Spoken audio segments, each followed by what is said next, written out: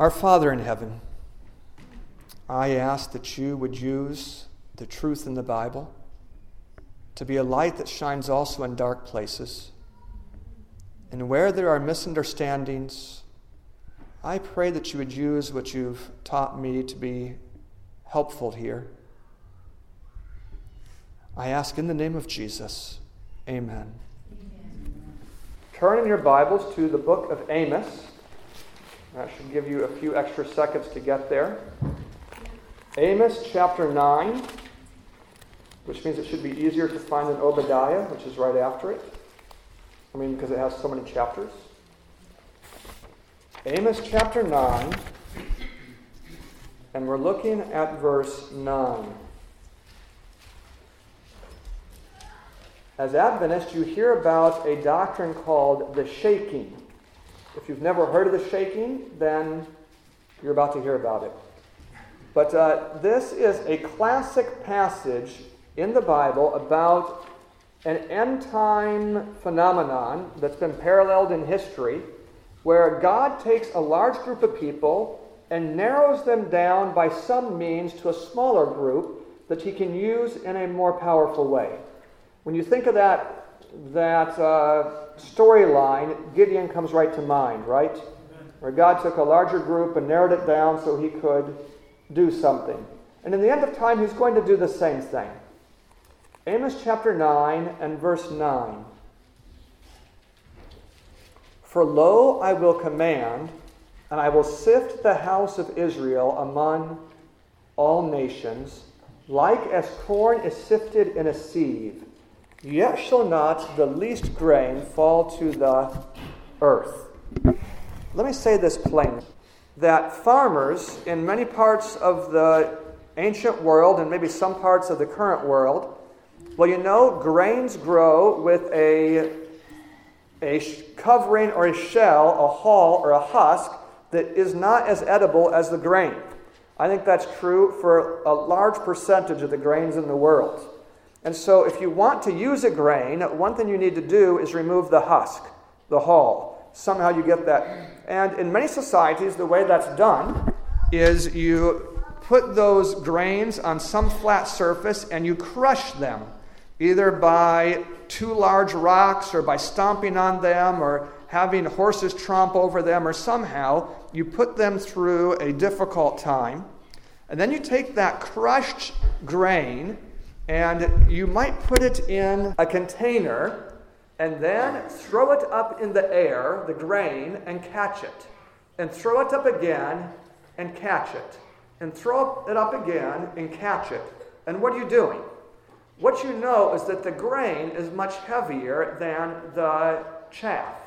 Much heavier than the hulls that you're trying to get rid of. So when there's a breeze, when you throw it up, the breeze catches the light stuff, drags it away, and you catch the grain. And that way you end up with something that you can turn into flour without bothering people, right? It's important to get the chaff out. That's an illustration that both Jesus and John the Baptist used for what God is going to do with his church.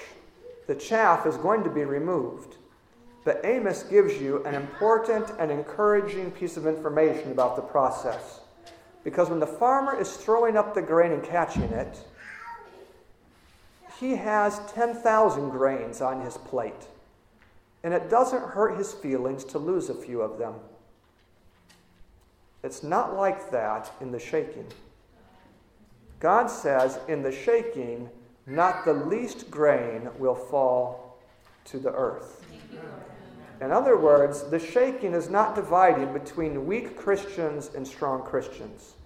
It's dividing between true Christians and false Christians. Not between weak and strong, but between true and false. And for some of us here, that should be encouraging, and for others, it should be intimidating. But for everyone, it should be informative. Amos 9:9 is an important passage. All right, I'm done with that little message. Does someone want to start us off with I should tell you questions I don't like. I don't like questions about me, or questions about you, or questions about someone else. If you're going to ask a question about a person, find a way to word it generically. Like, what should a person do if? And not, what should I do? And if you say, what should a person do if, be sure it's not so particular that everyone knows who you're talking about. And I don't like questions that have an agenda behind them.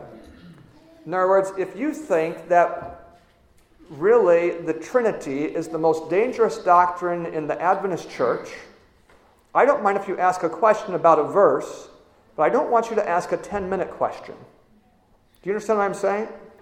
Or a question where really you're just trying to get the attention of everyone else to say what you want to say. If that's what you want to do, hold a press conference afterwards. But for here, I'd like it if you ask questions because you want to learn something. Is that fair? Yes. All right, does anyone have a question after I've scared you away? Go ahead. I can. So the question is, why do I make this connection between the truth about God's vindictive justice and the issue or that obscure statement Ellen White said about an omega of apostasy that would come in the future? And let me clarify that Ellen White did not say enough about the omega for us to really nail down what it is. She didn't say enough. So when I say that, I always try to say it in a way that is soft. I hope I said it soft when I said it today. That you know that I'm not even sure myself that it's true. Did I make that pretty clear, what I said? But here's what I think are some elements that I would expect to see. I'd expect to see that apostasy appeals to both conservative and liberal elements of the church. Because the church is more liberal in the United States and in Australia and Europe, but the bulk of Adventists in the world are generally conservative, at least in some of the ways we're talking about, not in the issue of diet.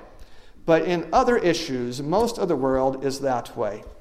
And I would expect it to have broad appeal. Then I notice when I go back to Kellogg, that Kellogg's startling apostasy was not taking the strange, off-scouring, or the weirdest or wildest elements of the church. In fact, it didn't even get Conradi, it didn't even get Ballinger. It was taking the core faithful people. Jones and Wagner and Prescott and others were moving that direction, and that some went that way and came back. So I'd be looking for something that was more centrist in that regard. And maybe something worse is coming along. But I've just been amazed as I travel of how this idea that's predicted in 2 Peter 3, it's being found all over the place. The emerging church is a liberal development. And I don't find it well represented in other fields. But anyway, we'll see what comes. I think the apostasies will be startling, and that might mean that people will make radical changes, or it might mean that people we thought were most stable will be taken. And either one would be a startling thing. So since I'm doing a lot of guesswork in public, I don't want to do any more on that topic. So is there a question on any other topic? When the Bible gives a command, I see in the command evidence that obedience is possible.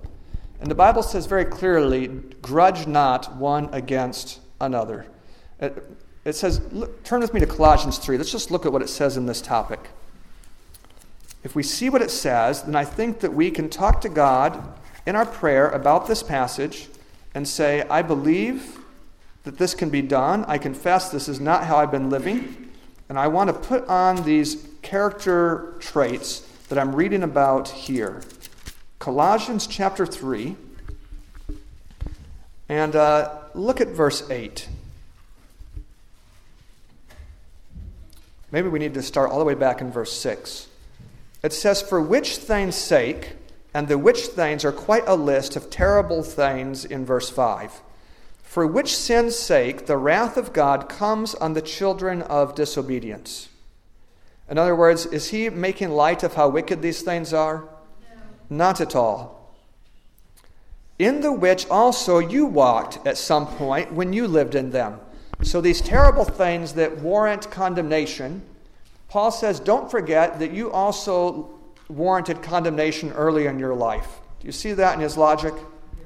He says, but now you also have put off all of these.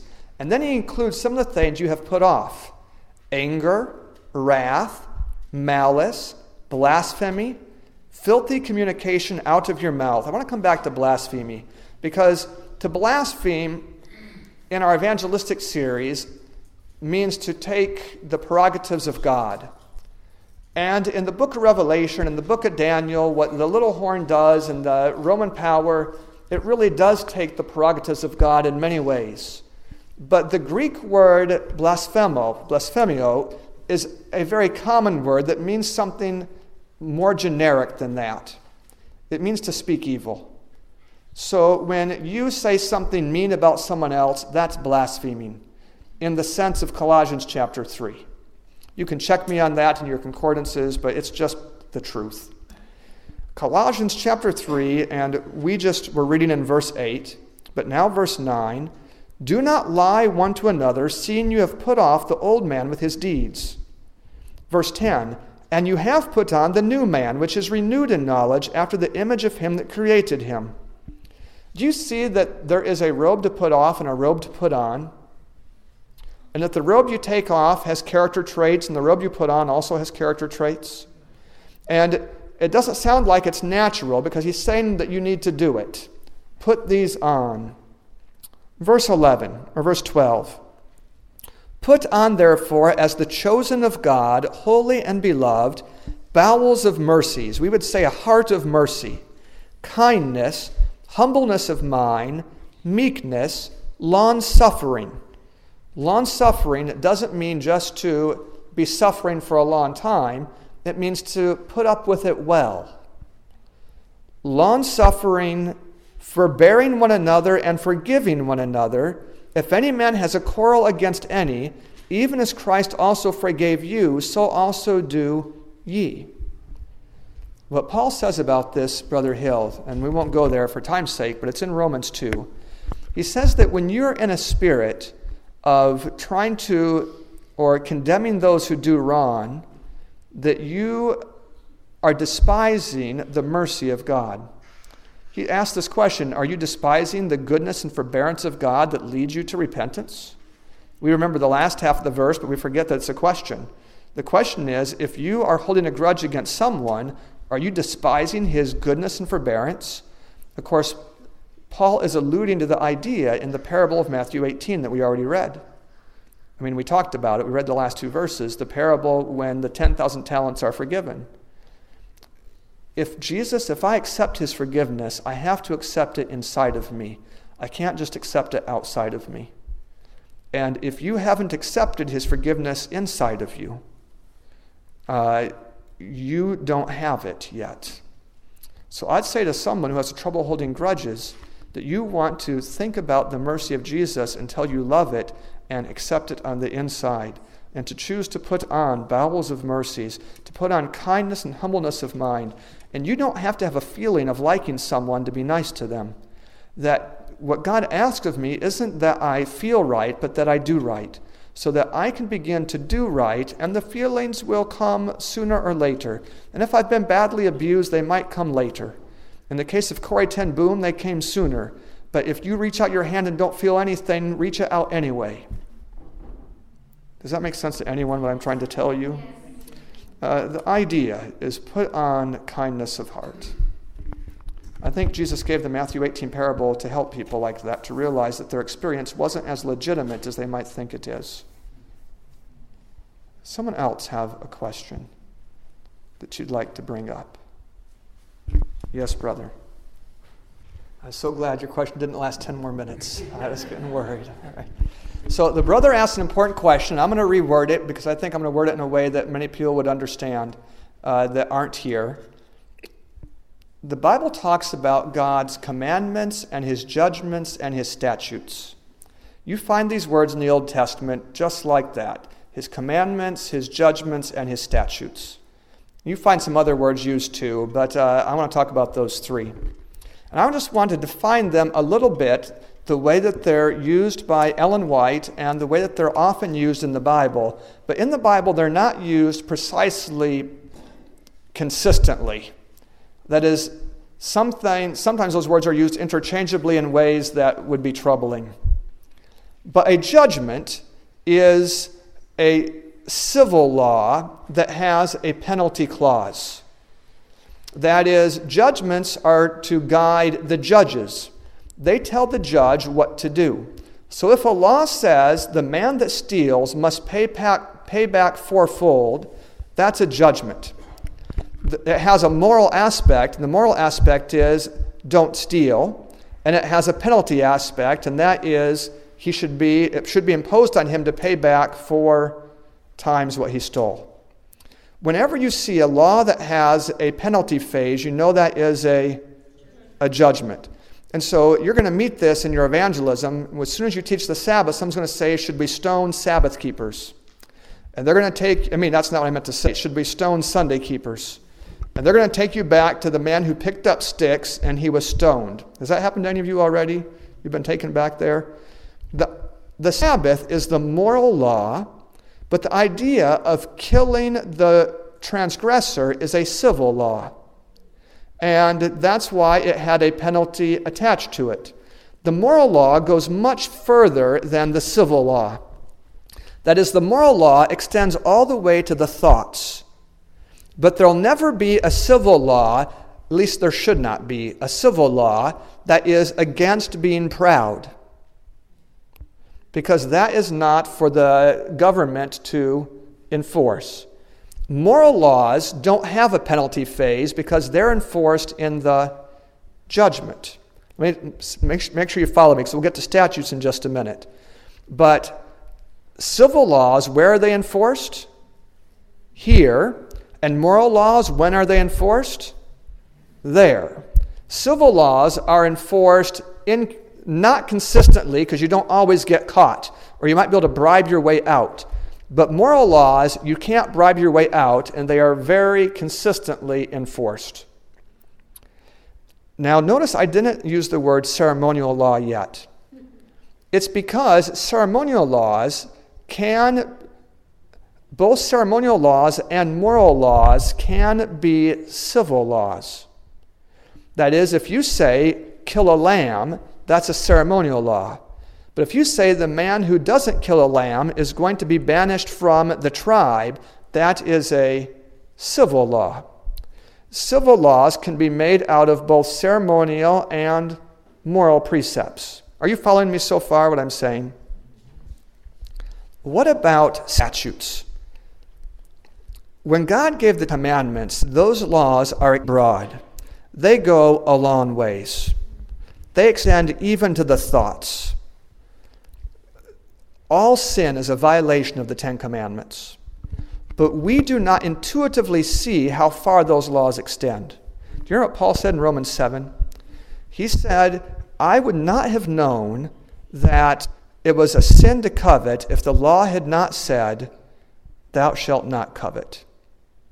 In other words, Paul intuitively as a Pharisee, didn't see that there was anything wrong with coveting. It didn't look like a sin to him. But was it a sin? And how did he find out? The law told him. That's an important idea for you.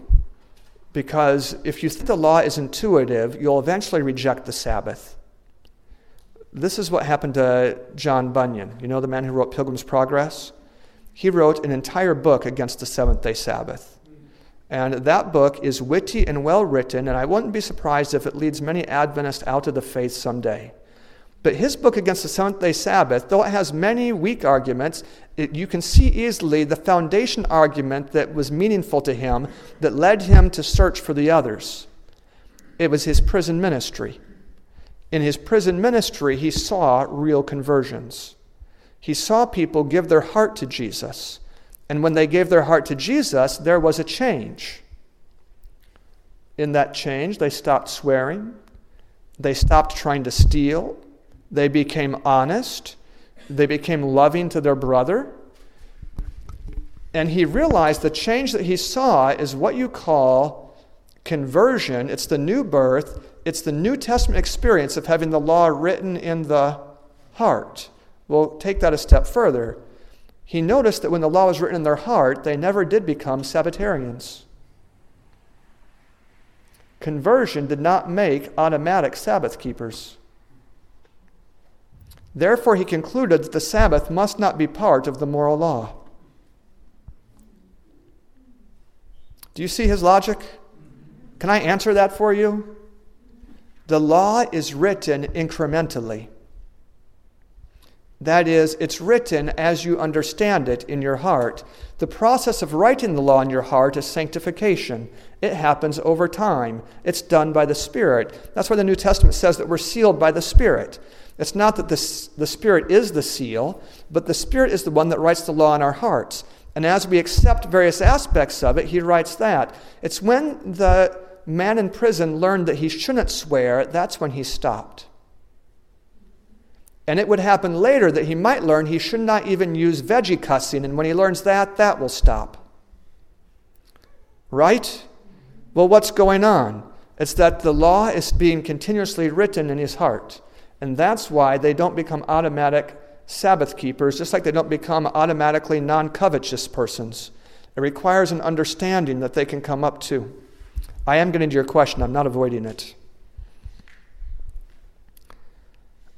The statutes were laws given to explain and apply the commandments in ways that might not be intuitive for the Hebrews. That is, as a Jew, reading the commandment, thou shalt not commit adultery, you might not realize that it's wrong to have intimate relations before marriage. But it is wrong based on the seventh commandment. But you can't see it. So it was written out plainly in a statute. And those same statutes covered a lot of moral ground. They're the ones that forbid incest, for example, and quite a number of other things. They were simply direct applications of the moral law to things that you would not see intuitively. For example, tithing is an application of the law that says, thou shalt not steal. But you might not see it. So God went ahead and made it simple for you. The commandment is thou shalt not steal, and the statute shows you that when you don't pay tithe, that you're robbing God. Even if the whole nation does it, it still counts as theft, right? So I don't believe that the feast days ever have been those kind of statutes. They never have been those kind of laws that were given to defend or to explain the Ten Commandments. But quite in the contrary, they were given, like other ceremonies, to teach things about the gospel. Let me just show you a few verses on this, and then I'll refer you to a website called BibleDoc, BibleDoc.org, where I have an article called Feast for the 21st Century, which is a 15-page answer to this question. Turn your Bibles to John chapter 6.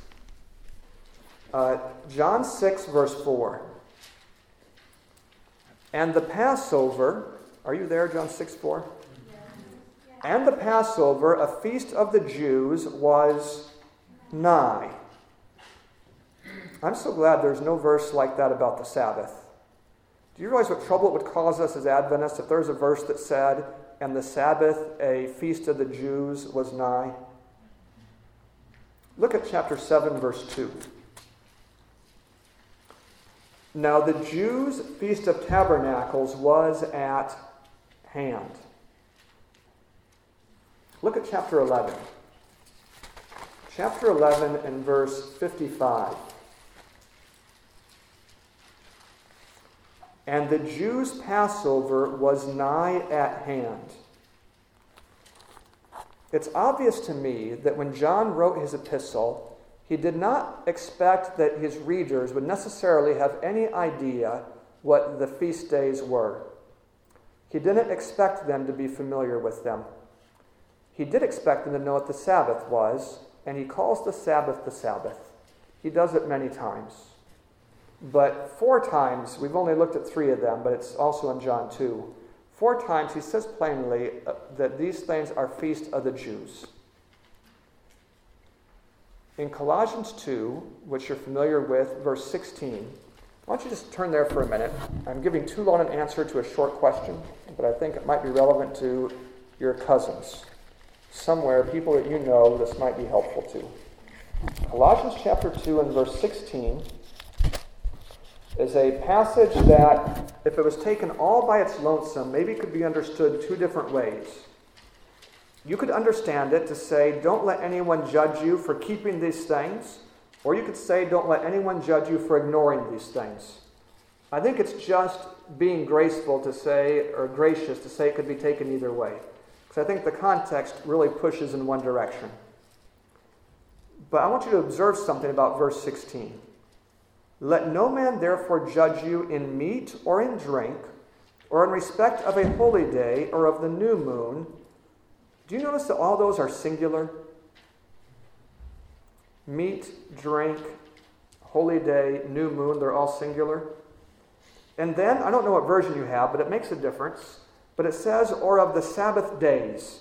But what troubles you a bit is that the word days is in italics, right?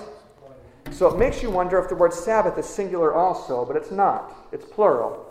That's why in some versions it'll just say Sabbaths.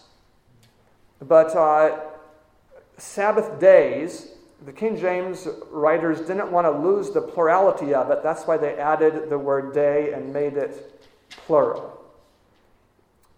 In Greek, when you're going through these words, and I don't think Greek is very helpful to the average person much of the time in studying the Bible, I have found it only in maybe 6 or 7 passages that knowing it was really very helpful. But this is one of them. In Greek, these words in verse 16 have genders and numbers. You know, like in Spanish, words have genders and numbers. And just like in Spanish, in Greek, pronouns like which need to have an antecedent, and those they must agree with their antecedent in number and in gender. I know I just lost like 40 people in here, but just try to listen for a minute. So the word which, and I don't mean like someone who has a pointed hat. I mean when you say, which one do you want? That which? That word in Greek has 24 different spellings. That's because when you see it, you can know right off the word that it's referring to, whether it's masculine, feminine, or neuter, and then whether it is plural or singular, and then whether it's the subject of the sentence or the object of the sentence, or there's 2 other cases in Greek we don't need to get into. You can know that much about the antecedent just by looking at the spelling of the word which. Does that make sense to you what I'm saying? Yes. When you look at verse 17 where it says, which are a shadow of good things to come, let's take good things or just things. Now it's Hebrews that says good things. Which are a shadow of things to come. The word which there agrees only with the word Sabbath as its antecedent. Sabbath is the only neuter word and it's the only plural word. So when Paul wrote this, he wasn't saying meats or drinks or feast days or a holy day, which are shadows. He wasn't. The which are shadows is just a phrase to qualify. It's as if I said all the boys and girls and moms and fathers and the dogs that have leashes and owners.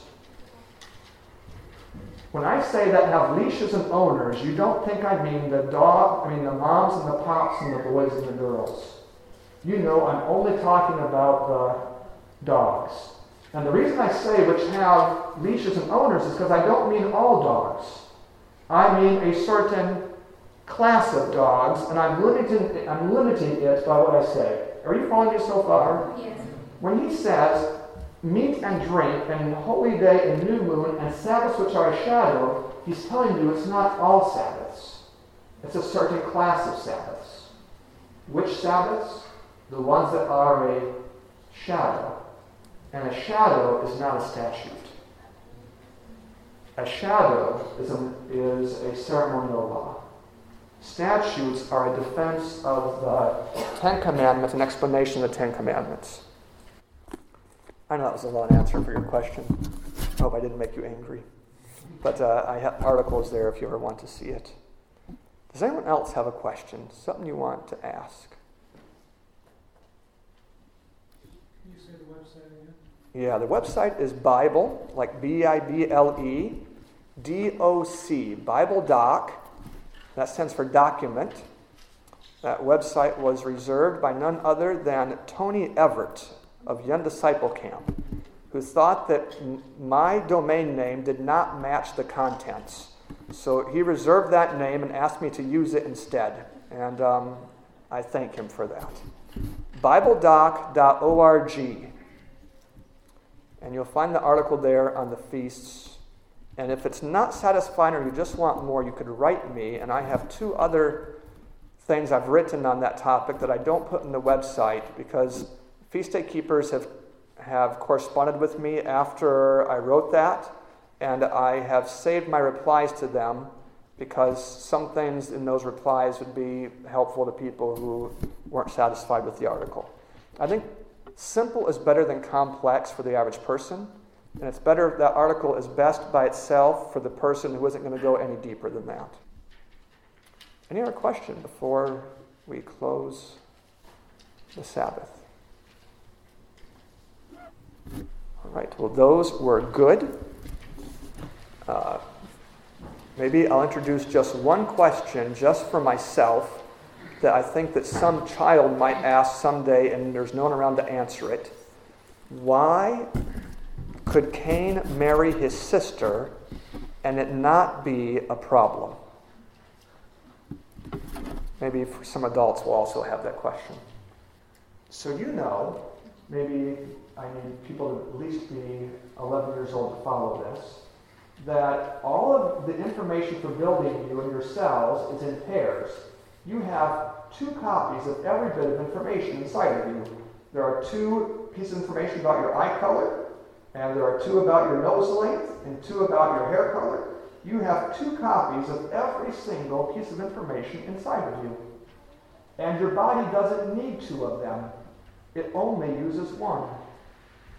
Now, you might be wondering, well, if it has 2, which one does it use? Your body is so smart. I mean, there was a wise creator that made your body work properly. So, it doesn't take the left side or the right side in these pieces of information. Your body, when it goes through, it decides which side is the better side. In science, it's called dominant. But what you might not know is that your mom and dad have lots of defects. I mean, we all have lots of defects in our information. Hundreds and hundreds of serious mistakes. We have enough defects in us to make us blind and deaf and crippled with cerebral palsy, and frankly, our heart should stop working. We have lots of mistakes. But the reason that we come out the way we do is because when your body comes to a mistake, it doesn't use the messed up side, it always uses the good side. And when it comes to a mess on this side, it only uses this side. So your mom and dad each give you a set of information, and though you get 10 mistakes from your dad and 10 from your mom, since those mistakes don't match, it doesn't cause you any problems. Do you follow so far? You end up just right. But if you got both sides from your mom, that would be terrible. Because every mistake on this side would be paired with a mistake right there on this side, and that means that every defect on this side would be built into your body, and you wouldn't even live. When you marry a relative, like a cousin, I know you're not going to do that because you're cultured, but when you marry a relative like a cousin, he or she has 1/8 of the genes that you have. If you marry a half-sibling, that sibling has 1/4 of the genes that you have. Even if you marry a second cousin, that person has, out of 100 genes, 6 of them are the same. That means if there's 20 mistakes, you're probably going to get it. And this is why to marry a relative is really dangerous. Does that make sense to anybody what I'm saying? It's really not safe for the kids. And even though there are sometimes difficulties with cross-cultural marriages and interracial marriages that come from social problems, I'll tell you one thing, they make healthy kids. Because they certainly don't have any of the same... Do you understand what I'm saying? Yes. I'm not saying anything about the topic, I'm just commenting to help you understand. But go back to the time of Abraham, and there were not nearly so many mistakes in that information. Because over time those mistakes are accumulating, and you could marry a fairly close relative and it wouldn't cause you any problems. In the time of Moses, you could marry a more distant relative before it would cause you a problem. But in our day, it would take a very distant relative before it wouldn't be a problem. But now you go back to Adam and Eve. Are there any problems in their information? No problems. And so God didn't make any issue with that. There was plenty of information there, and he ended up giving that information to his people through Moses when it became important, which shows the wisdom of God and the kindness of God. And he's made it something for us today. There. I hope that makes sense to at least half of you. All right. We're going to close the Sabbath now. Let's kneel for prayer and do that.